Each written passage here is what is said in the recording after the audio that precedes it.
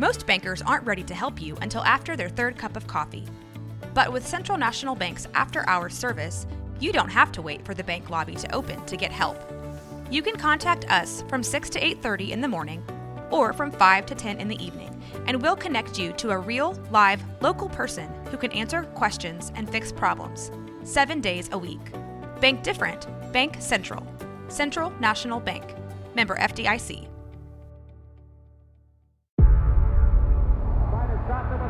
Before history is written, it's played. Before it's frozen in time, it's fought one shift at a time.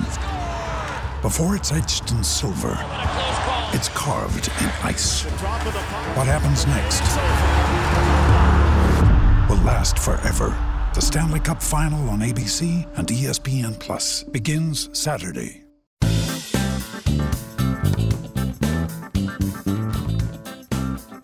Summer is winding down and we are waiting for the NBA season to start. No better way to wait it out than with the Blazers Edge podcast. I'm Tara, here with Dan Meringue. We've been getting up our shots. We are in shape, ready for training camp. How you doing, Dan? I haven't seen any Instagram videos of you lately. Yeah, no. The only type of video you'll see me putting together is me cooking. You mean there's no Hoodie Dan out there? No, Hoodie Dan is everyday life. So are you ready for summer to be over and for the basketball season to kick in? Yes, that's a two-parter. No, I don't want summer ever to be over. I hate the winters here. It's every time the winter starts coming back around, it's really depressing. But God, if that's what I have to give up to get basketball back, it's almost worth it. Like basketball is almost worth the terrible 6 months of weather that we get here. It's just, but God, I'm dying for basketball right now. Like when Eurobasket is just like you're waking up to get Eurobasket, you know that it's about that time. Like I'm not sure what level of play is more. I don't want to go too hard. What level of play is higher, but Eurobasket or Summer League, it's really hard to kind of differentiate the two. But when that's what you're pining for, because that's the only thing that you've got to look at, that's rough. I know. I love asking people what they do when they're trying to pass the time in these last few days. I just got out my Lego set of Blazers that I made last year, and I'm making new jerseys for them so that they can wear them so I can play with the lineup. That's how I'm spending the time waiting for the season to start. Well, you know who had I don't think I've reached that point yet. Well, and I've been watching the WNBA playoffs, and they're really fun. It's what's crazy? They have the first two rounds are single elimination, and just the stress of a single elimination game is I couldn't handle it. I don't know. Like, imagine if your team was just like a single team play in. That was it. I mean, for basketball, that's hard to. I mean, I know that's how football works, but watching it happen on the basketball court is. It's quite interesting. I mean, they are playing their hearts out in these first two rounds, because you lose, you go home. That's it. You only got one chance. Yeah, high risk, high reward. I enjoy that. Well, so Damian Lillard is also ready for summer to be over, and he just got done doing what he does for the last 5 years. He had a Oakland picnic. Kicking it off, getting fall started. They give away backpacks and school supplies for kids. He has a big party in Oakland. And this year he was accompanied by Mark Spears from, I believe he writes for The Undefeated. Yep. And Mark Spears wrote a real nice article to talk about Damian's party down in the park in Oakland. It was real interesting. You know, those of us who follow Damian regularly, there wasn't a lot of like new personality nuances that came out about him, because we know how loyal he is, how tied he is into his community, how fiercely he believes in the people who are closest to him. And a lot of that came out in the article. It was a really neat article. He also did tweet or Instagram post a couple pictures from the event. A couple that were notable to me. Of course, Draymond Green stopped by. I thought that was really interesting that he's hanging out with Draymond. And then there was another one of him Zip lining. It was like an Instagram video of him zip lining. I got so stressed out watching that. I was just like, no, don't crash. Don't hurt yourself. I think those guys are more likely to hurt themselves on the banana boats than they are zip lining. The things that I've seen written into contracts for things that players can't do are absolutely crazy. Mm-hmm. Like it's oddly specific. I'm surprised zip line isn't kind of like one of those global ones. Like right. Avoid this at all, at all costs. Do not suspend yourself hundreds of feet off the ground. Would probably be somewhere on page 57 of the contract. Fortunately, this was not one of the super high zip lines. I know. I'm just meaning as far as zip lines goes, it looks like it was pretty safe, but still, those landings on those things, I've seen some horror stories. Avoid suspending yourself with cables above ground. I think that covers basically all of your zip lining and bungee jumping needs as far as contractual obligations towards safety. But no, it's as far as Dame goes, this is kind of the norm, which is really cool. You've got a guy who cares a ton about his community, always wants to give back, always trying to do something, whether it's interacting with fans, interacting with people where he grew up, and not just Oakland.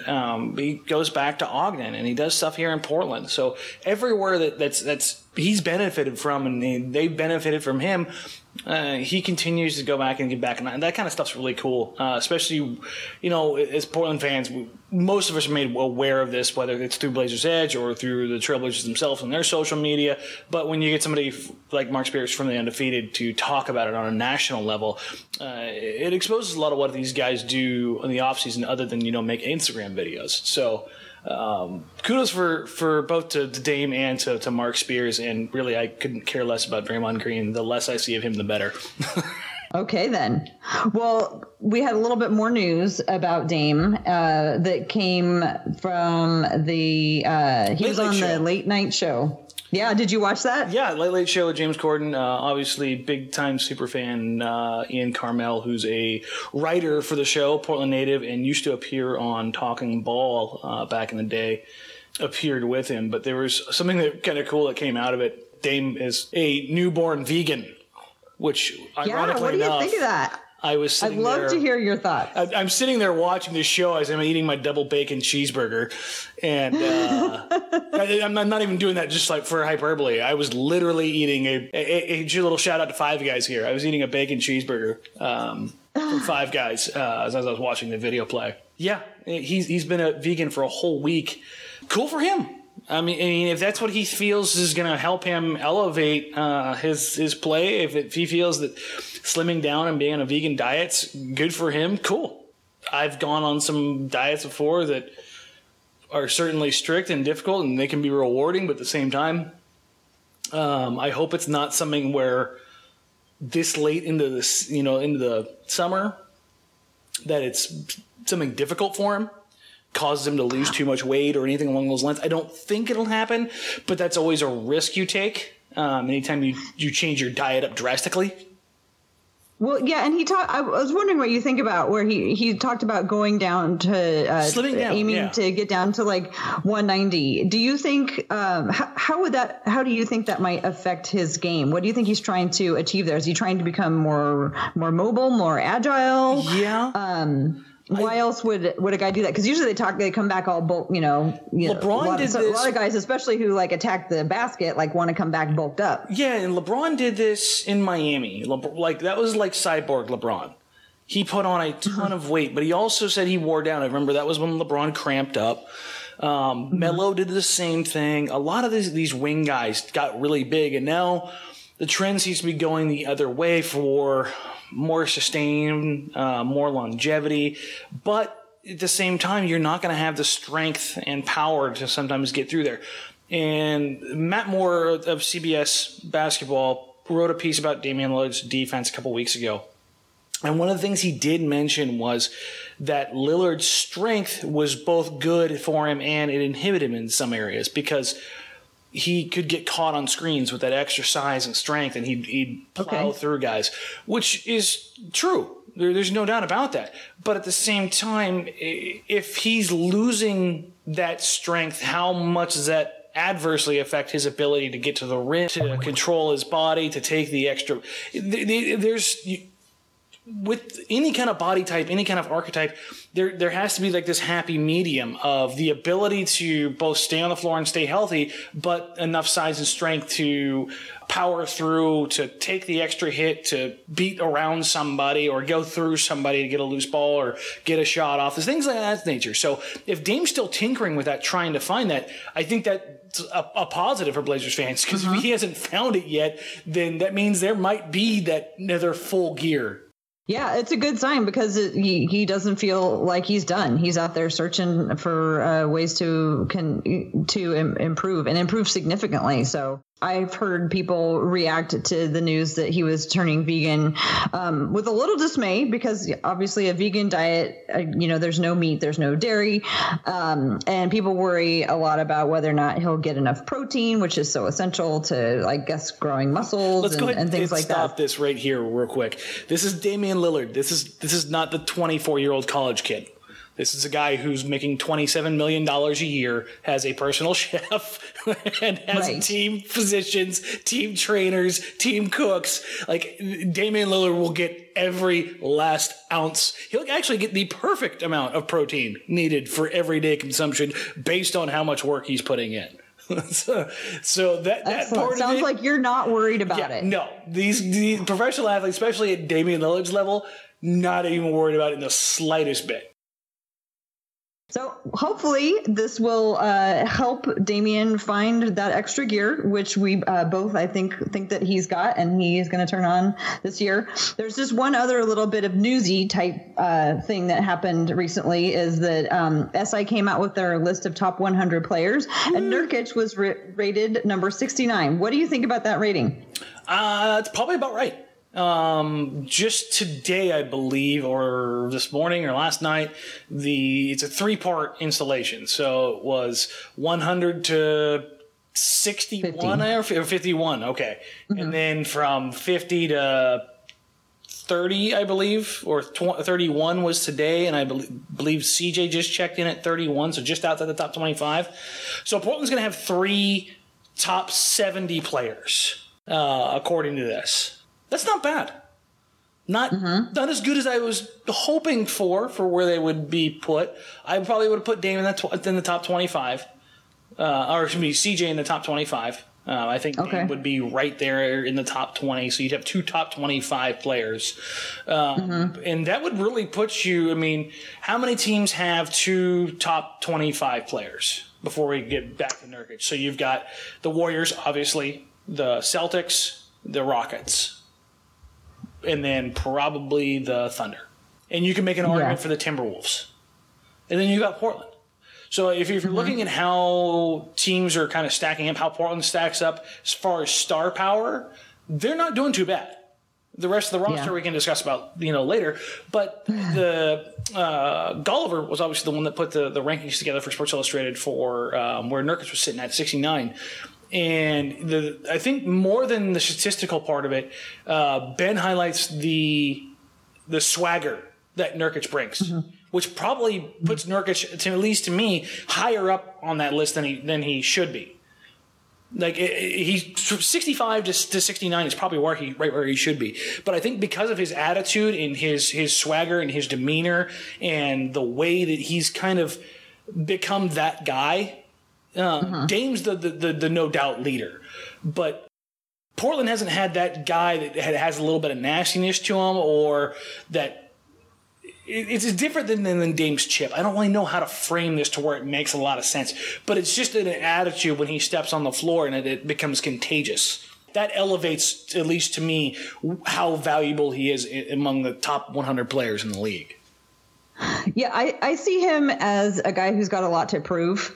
Especially after how things went in Denver. And he's taking this as an opportunity to remake himself all the way from the ground up, including his attitude and his interactions with teammates and how he acts on the floor. Because, the knock against him is that he was pouting and that he, wasn't a team player. And he's just done the complete opposite since he's come to Portland. So I think he's got a lot to prove. And I think that does elevate him, because whenever you're think about it. When you're trying to prove something to people who, who don't believe you can play outside of what your natural talent level is. So I think that probably helps him a lot. For context, he was rated above Robin Lopez and above Nerlens Noel, who were both 85 and 86. And yeah, it seems right to me. But when you put the number next to it, it's always one of those things that makes you kind of like, come on, there's 68 better players than Nurkic. I think that's really like that's what sounds bad. But when you really like look at the number by number players, you just kind of like, okay, I get it. Maybe talent wise, that's how you can justify it. But impact wise, I think Nurkic's impact and his potential impact have the ability to elevate him into top 40, top 30 type numbers. Yeah. So CJ's 31, is that what you said? Yes. Okay. And where do you think, if you had to guess, where do you think Dame is going to land? I would put him personally top 20. And every time I've done this list, I end up putting him around 17 to 19. That's usually like cracking that top 15 right now is so ridiculously hard. Like, okay, I can give 15 I have a question. No problem and go, wow, I still haven't got the Dame. Crap. I've noticed in the last 6 months a tremendous increase in people referencing the top 15 players. It used to always be the top 10 players. Now everyone's talking about the top 15 players. Do you think that's because there's just so much talent now that people don't even know how to? It's twofold. Part of it is that. Part of it is what's an all-star roster or what's an NBA roster? 15. So it's a nice round number. But I think that's part of it, though, too. Because right now, if you ask 5 different people who the top 10 players in the NBA are, it's going to be 5 different lists.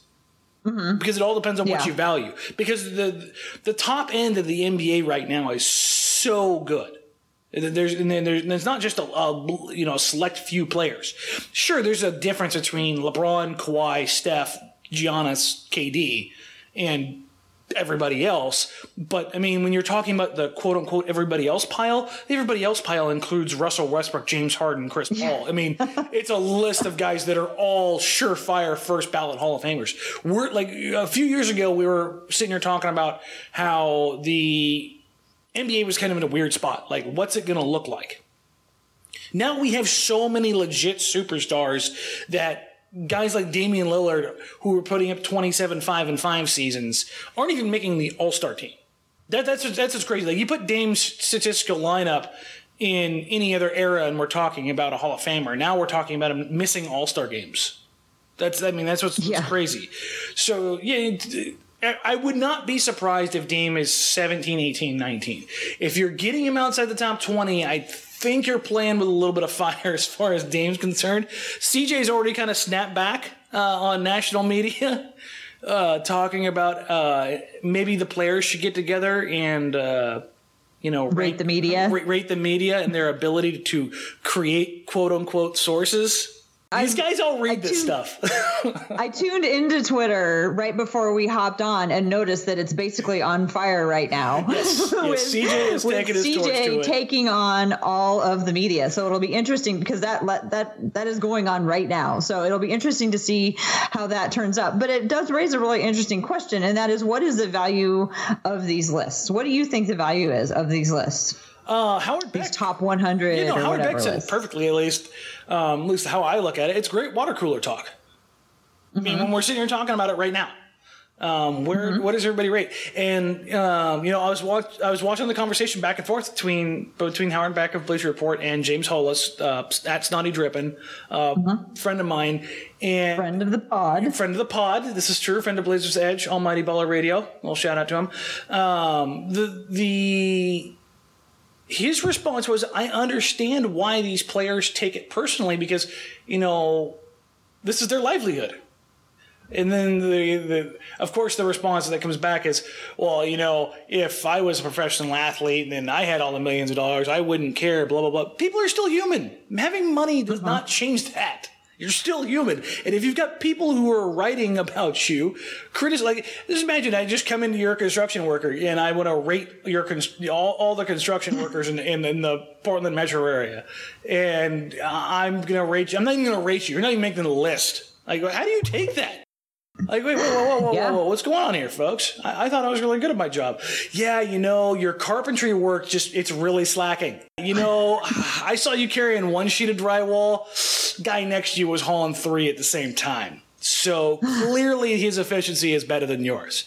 So, I can understand how these guys get worked up about it. I would. Like, if I would definitely, if I was a professional athlete, I would absolutely be like Dame and CJ. Well, I've definitely noticed an uptick lately in players, not only Trailblazers, but other players, clapping back on people on social media. And I think that means it's probably about time for everybody to get back in the gym and go to training camp.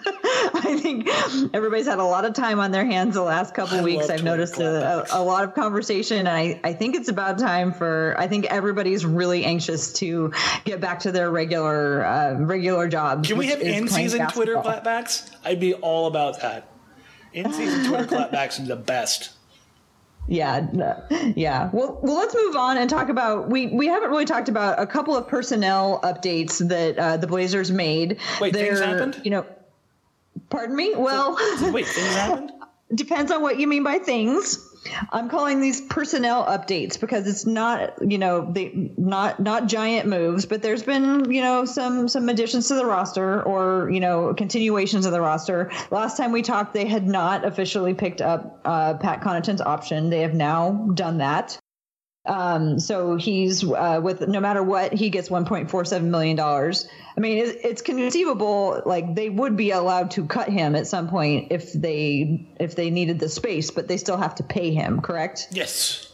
Pat is getting his money. Cash them checks. Yeah.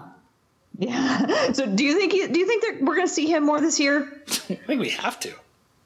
It's year 3, and that's often, I think, the year that, Terry, that Coach Stotts gives people, a little bit more, let's call him more Terry. play. Let's call him Terry. Coach Stotts. Let's go with that more Mr. often. Stotts. Hey, Terry. Anyway, in year 3, that's when I think that's a good opportunity for Pat. But what does he have to show in order to stay on the floor? 3-point shooting? Is that what he has to show? Really, defense? There's really not, with the way the depth chart is right now. Napier or Connaughton are going to get default minutes. Otherwise, Dame and CJ are going to be done by January. Right. It's just what it comes down to. For their ball handling or for just being just bodies on the floor? There's not enough guards right now that can do contributory things. Right now you're looking at the second unit being run by CJ and Evan Turner. But and Shabazz, our guy Shabazz, this is going to be Shabazz's year. Yeah, that's what I think. It's going to be Shabazz or Connaughton. If any of the wing or any of the guards get in any kind of foul trouble, Napier and Connaughton are going to have to come in and play minutes. It's just that simple. It's just they're so laden at the thin there right now at the big position that they're equally thin at the guard position. So it's just something they're just going to have to deal with. Yeah, you're right. They are very thin on guards. Also, the other thing that the Blazers have done, they officially waived Andrew Nicholson, who turned around and signed with the team in China. Cash that check, Andrew. We hardly knew ye, Andrew, but good luck to you. And former Trailblazer great, getting paid that kind of money. Yeah, along with Anderson Varejao and Mike Miller and stretch provision for days. The Blazers have more money stretched right now than most teams have left in the salary cap. That's kind of depressing.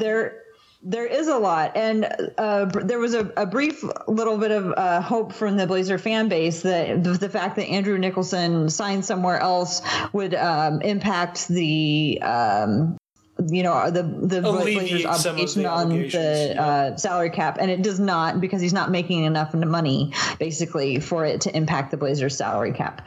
So unless he has maybe he'll have an amazing year, and then they'll lay out a whole bunch of money for him, and then And then maybe we can get a little bit of. That's when you're hoping for one of those massive billionaires to buy whatever team he's a part of and overpay. Yeah. Everybody tune in to China League and cheer on Andrew Nicholson.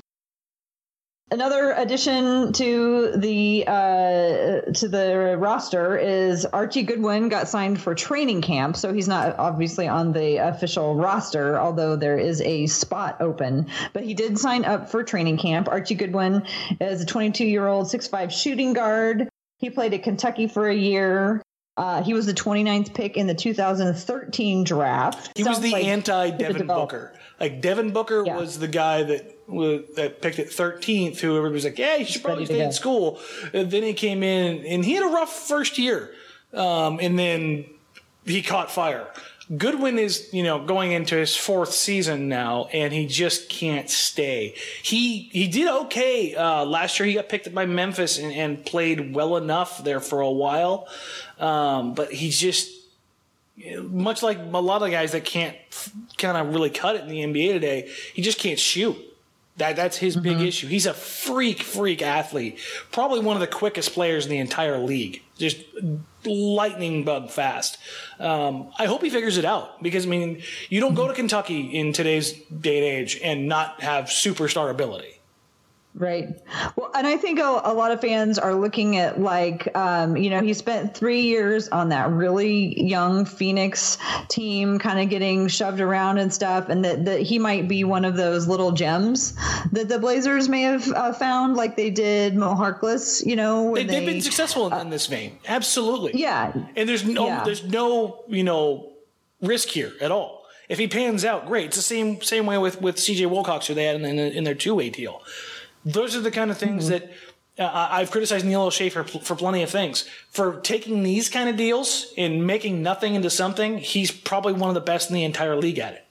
The Spurs are the best at it. The Spurs just find somebody every year and make them, a $10 million a year guy out of nowhere. Well, and I'm wondering if Phoenix is going to be, how Neil O'Shea used to go to Orlando to find Phoenix is a good well tap. Phoenix is a good well tap. They've got a I wouldn't be surprised if we see some more trips to Phoenix to find some people. The thing that concerns me about Archie Goodwin is that, like you're saying, he couldn't shoot. He especially can't shoot from three. He has a career 23.6%. Yeah, no, he's 23.6%. That's after last year. He brought it all the way. He was 33% last year, but that was only on 15 shots. Yeah. So he is not a confident 3-point shooter. And to be honest, the 3-point shooting is what's keeping me up at night. The more I learn about spacing and how important it is to have that release valve of somebody who is at least a threat on the 3-point line, the more worried I get. That seems like a big gap right now. And that's what CJ Wilcox does. Somebody, if a player's going to pan out, CJ can shoot. This is not McCollum. This is Wilcox. We're cornering the markets on CJ's here. Right. And 6'5" shooting guards. Yes. Because Archie Goodwin is 6'5", CJ Wilcox is 6'5", and Pat Connaughton, they're all 6'5" shooting guards. Now, whether or not they're actually 6'5", because we know that there's some variance in 6'5". CJ McCollum is listed at 6'5", and he's all. Oh, is he really? Yeah, he's all of 6'3". Connaughton's 6'5". He's there. The other guys I haven't been next to. So I couldn't speak to those ones. But, the no-risk, potentially high-reward type plays for Portland have paid off well in the past. And, they put themselves in a position both financially and with roster flexibility that they have to count on these for any kind of real growth other than somebody discovering an entirely new skill set that they didn't once have, which I think that's more difficult than hoping and praying for one of these diamonds to pop. These kind of moves are nice, but that's really the only thing we have to look forward to or to talk about at this point in time until summer camp or till training camp opens up, which is only a few weeks away. Thank God.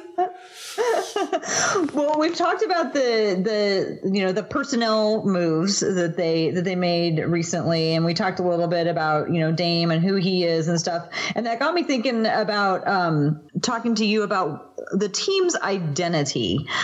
So I thought maybe we could spend a little time talking about what you think the identity of the team is going to be this upcoming year. And I think it would be good to start off with like basketball wise.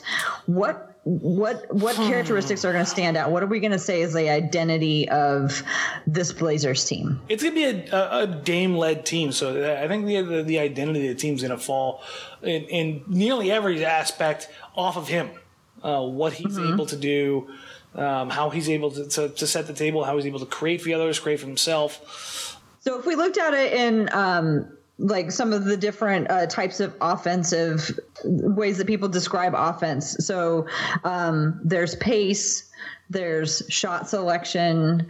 I don't think this is a team that's going to like define a role. Like Houston is going to run and pick and roll you to death. They're going to be the hashtag efficiency hive. They're going to shoot from three and they're going to get to the free throw line and get to the rim. Portland is just kind of like a hodgepodge. Offensively, they're going to do a lot of things really well, but they're not the Warriors from the 3-point line. They're not going to beat you to death in the paint like the Grizzlies. They're not going to slash the rim relentlessly like the Raptors. But they're going to do all of those things better than average across the board. So when you think about identity, I think they're kind of an archetype is this. I don't know. I hate to use that word because I hate it. It's just goofy. Is hodgepodge. It's just they do a lot of things really well, but they're not the fastest team in the league because Dame, while he doesn't drag the ball up the floor, he doesn't really look to push it a ton either. So they're not a real high pace and they're not a real slow pace. They get up threes, but they're not like the Warriors or the Rockets where they're getting up 40 threes a game. They're getting up 25 threes a game, which is great. But they're not setting themselves apart. They're going to pick and roll you, but they're not going to pick and roll you their entire offense. They're going to ISO. They're going to create off the dribble handoff. They're going to do a million other things. They're not going to grind you to death in the paint either. They're going to get Nurkic the ball and get him his touches, but that's not the focus of the offense. And I think that's kind of the beauty of the Portland's identity is that it's evolving. But at the same time, not having something truly transcendent to fall back on, I think is kind of what defines this team. Like they're really good, but they're not the best at anything that they can do. And I think that's kind of the defining era of a team that continues to hover around 500. I mean, that's kind of what it is. They're slightly above average in everything they do, but they still fall short because they don't have one thing on either side of the ball where they just jump off the page at you. And I think that's the identity heading into this season, and it'll be interesting to see if that evolves with a full offseason of Nurkic. Does that make sense? Okay. So, I think what you're getting at is that right now they have a large bag of tricks, but they don't have like the go-to ones. It's like a bag of Kirkland signature candy. It's like, it's all like it's all in there. It's all pretty good, but like, how many of big time candy bars do you have in there that you can go to? And it's just one of those things. So it's there, but how much and how readily available is it going to be? Sounds like you're ready for Halloween, Dan.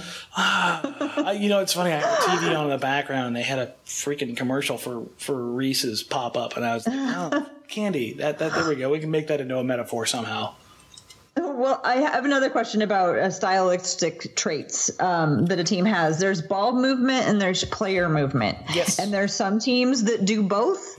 There's some teams that don't do either. Where do you think, or, don't do much of either? Where do you think the Trailblazers fall in terms of ball movement and player movement? And do you see any path for that to change with a full year of Nurkic? This is something that you and I have talked about offline before quite a bit. In the way Portland's offense is defined, and you'll hear a lot of people talk about how Dame and CJ overlap a ton. This is where they differentiate. CJ covers more ground than almost anybody in the entire NBA. This has been true since he became a starter. He is a player movement guy. He is always on the move. Damian Lillard, quite the opposite. He is a player with the ball movement. But that's ISO, isn't it really? Isn't that really ISO? Well, ISO and pick and rolls. while he's a good catch and shoot 3-point shooter, that's not where a large percentage of shots are coming from. CJ, that's an area where he's going to, settle into. Portland, for all they're talking about, and the people, when they talk about Terry Stotts' offense, they talk about flow offense and how pretty it is. Portland actually doesn't move the ball as much as people think they do. They don't create quite as many open looks as people think they do. While it's a pretty offense in that it's appealing to the eye, and more often than not, you're getting good looks, they don't move the ball nearly as much as San Antonio or Houston or Golden State or any of these offenses where you talk about these ball movement-oriented offenses. That's just not something that happens a ton. Again, we're talking about a team that's kind of in the middle. They do a lot of both. Golden State, let's just use them as an example because they are the pinnacle example. They score more and more efficiently on the cut. Somebody cutting to the rim, catching the ball and finishing at the rim, better than anybody in the NBA by a staggering margin. Portland has been towards the bottom, if not the bottom, for the last few years. That's an area that, when you talk about the easiest points to get, transition is number 1, cut is number 2, as far as how the value of them.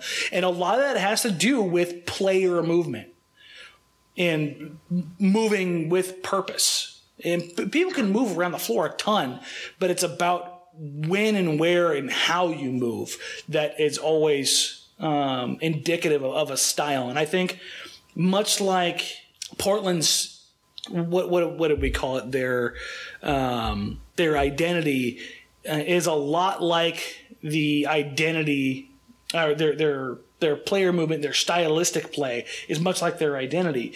There are things certainly that pop out about who they are, but nothing that really transcends and stands out, other than maybe the fact that CJ moves more than anybody else in the league. Well, if they are a team that has a lot of player movement, then why are they so low at cutting, at scoring on cutting? Because that's players moving underneath the basket. Is that just plays that they don't run? I mean, it's about where you move. A lot of the movement that the Blazers do is on the perimeter. The only guys that make cuts on the regular in the Blazers offense, in their flow offense, Mason Plumlee was one of them.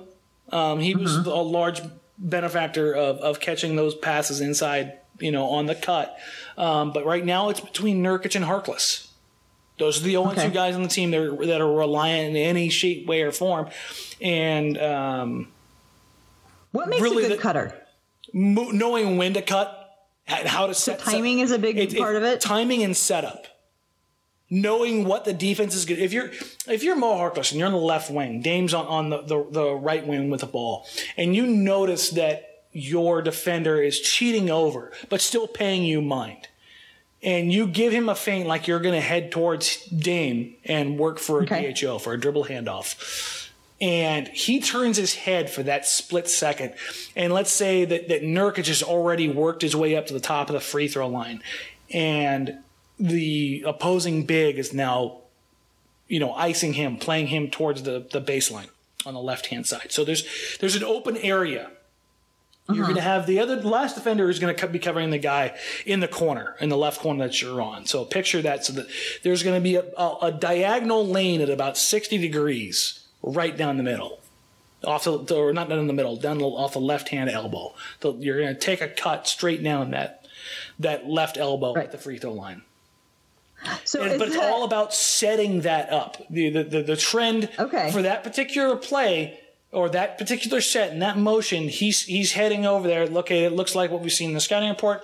It's going to be a dribble handoff because these guys know, by game 10, all the different sets that each team has. The big time vets that you're going to be out there that do all their videotaping, they do all their scouting. They're not going to be surprised by anything. There's little wrinkles here or there, but you're going off of trends and what they're trying to do. So if you're Harkless, you set somebody up, you give them that feint and that step inside, cut down with purpose. That's the other thing, is cutting with purpose. The guys that are the best at cutting, they cut with purpose. Those are the Durant's, LeBron's, Kawhi's.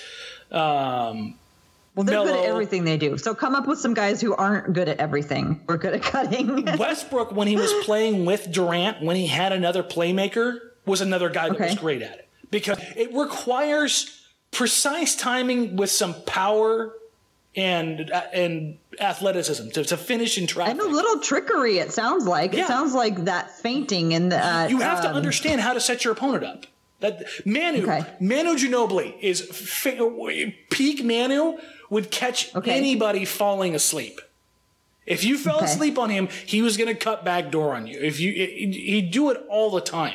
I think the best cutters are the guys that understand the setup more so than have the elite level athleticism. It's just so in today's NBA, the guys that have that super uber elite level athleticism are also some of the same guys that understand the game the best. Yeah, it's kind of unfair to describe a person who does something really good who does everything really good. Yeah, but those are the guys that, if you look at them, their frames, their physical builds, it helps with that, because we're talking about earlier with Dame's diet, being able to get through traffic when you cut. Like if somebody tries to step in, because that's what you often see is that a lot of times when guys your way through all that. Yeah, when guys are cutting or when they're looking to cut, the play is designed for that look early on in the set. It's just that it's taken away so often because guys are chucking cutters. If you've ever listened if you've ever heard the phrase chucking cutters. I don't know what that means. What does that mean? I mean, the defender is sitting there getting his shoulder, getting his hip, getting his butt into the cutter as he comes through the lane, denying that opportunity. Whether it's to cut to the rim or to cut to the backside to move the ball to the other side or to set a pick, you're getting rid of the timing during the play. So who have you seen on the Blazers you think could develop into a better cutter? Vonleh, Harkless, and Nurkic. Those are the three guys. I don't trust Aminu's hands. Dame, CJ, they're just, that's not what they do. You don't trust his hands for finishing because you have to catch and fly at the same time. Exactly. Is that what you mean? If you wanted to beat up on Mason Plumlee for things, there were things you could be irritated about. Him catching the ball in traffic and finishing wasn't typically something that was an issue. Now, sometimes because he caught it with two hands and wanted to dunk. Exactly. But Vonleh, Nurkic, and Harkless are the only guys on this team that I could see really being productive in that area. Turner could be. I don't know. He's usually handling the ball. Exactly. He's usually, particularly now with heading into next season, not knowing how that second unit's going to be set up. So. Yeah, I mean, the guys that have the profile and the body and the ability are going to be in the position to make that happen playing off the ball. Nurkic, Vonleh, and Harkless. You know who was doing it at Summer League? Now that I think about it, is Jake Layman. I mean, that's a guy that we really haven't talked about all summer other than Summer League.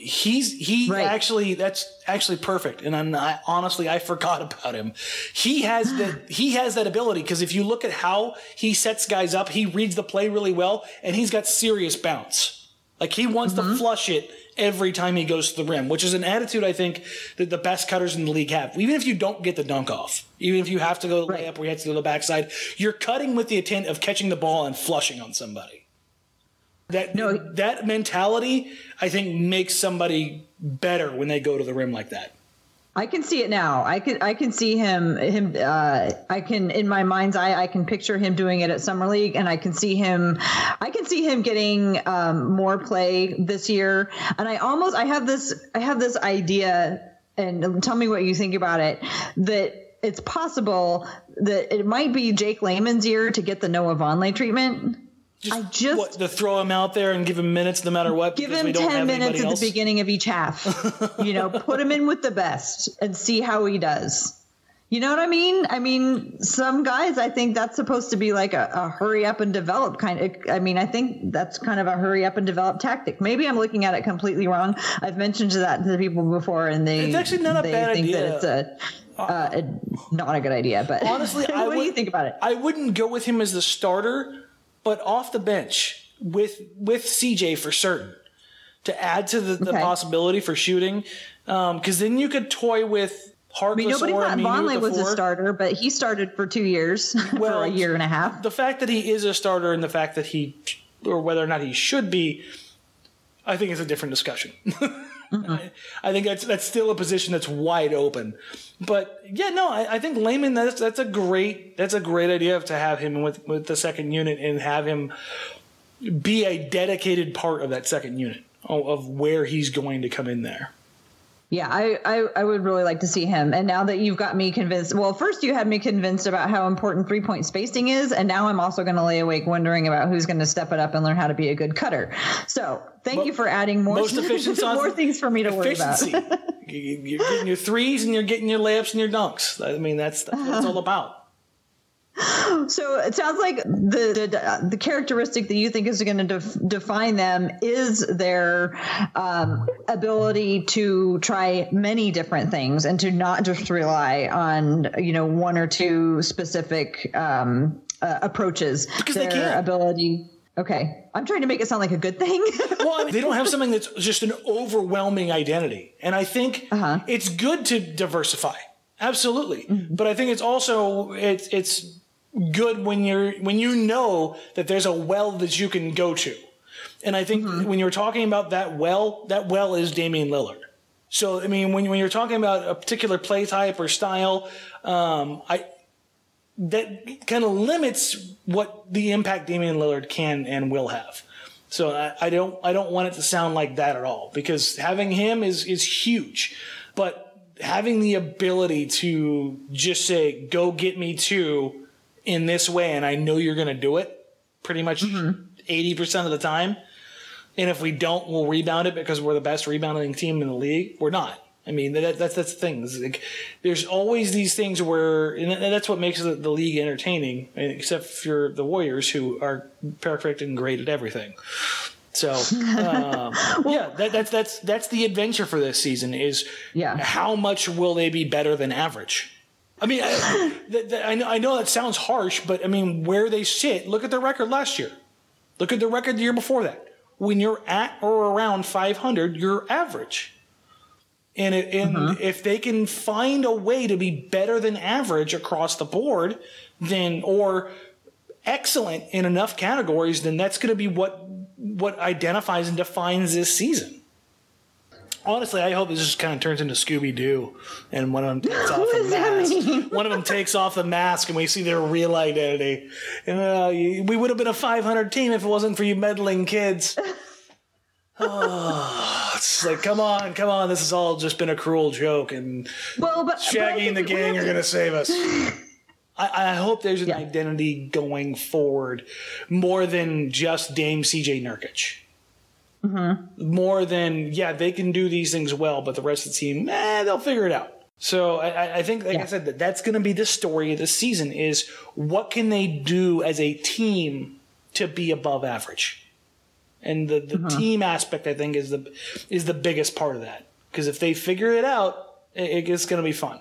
It's going to be it's going to be fun either way, but I think it'll be more fun. And I think that I think that they're such a close-knit group that when somebody does start breaking out, they're all going to be so excited about it that they're going to feed off of that. God, I hope so. I keep trying to find a way where you can end this on a high note, Dan. I don't allow it. Be optimistic all you want going into this season. I will not begrudge you. I'm cautiously optimistic. Let's put it that way. I'm hoping things are going to be better, just without much change. And with the loss of their best or second best 3-point shooter, it's really hard for me to get really, really hyped for what the potential for this season is going to be. It doesn't mean I'm not going to enjoy the season. This does not mean I'm going to sit here and not watch basketball. I'm stoked for basketball. But for the height of where they may be able to get, I'm a little bit less stoked after watching the rest of the Western Conference. But I think that's what it's going to be really interesting, because if nothing else for the past 2 years, we've had very interesting in seasons that definitely none of them have gone the way that anybody expected. They may have got to about the same place record-wise, but the journey there was definitely something that was all over the place in both seasons. So how it goes for the third year is going to be really interesting. They never do go how they are expected. Well, let's wind it up here. Soon we will be having things like the press conference where we'll come back and we'll hear about what everybody worked on and how they're in the greatest shapes of their life. It's going to be amazing. So why don't you take us out of here by talking about how people can get a hold of you? All right, folks. As always, you can find me on Twitter at @dmorang. The Blazers Edge podcast itself can be found on blazersedge.com. As always, part of the SB Nation Network, but also we are now part of the Almighty Baller Podcast Network. You can find us on Stitcher, on iTunes. Make sure to subscribe to both the Blazers Edge feed and the Almighty Baller feed so we can go ahead and make sure that you're up to date with the latest podcast. As always, Tara, go ahead and let them know where they can find you. At TCB Biggs on Twitter. Excellent. For Tara, I'm Dan Morang. Enjoy the last week we really have before getting in going into training camp, and we'll talk to everybody next week.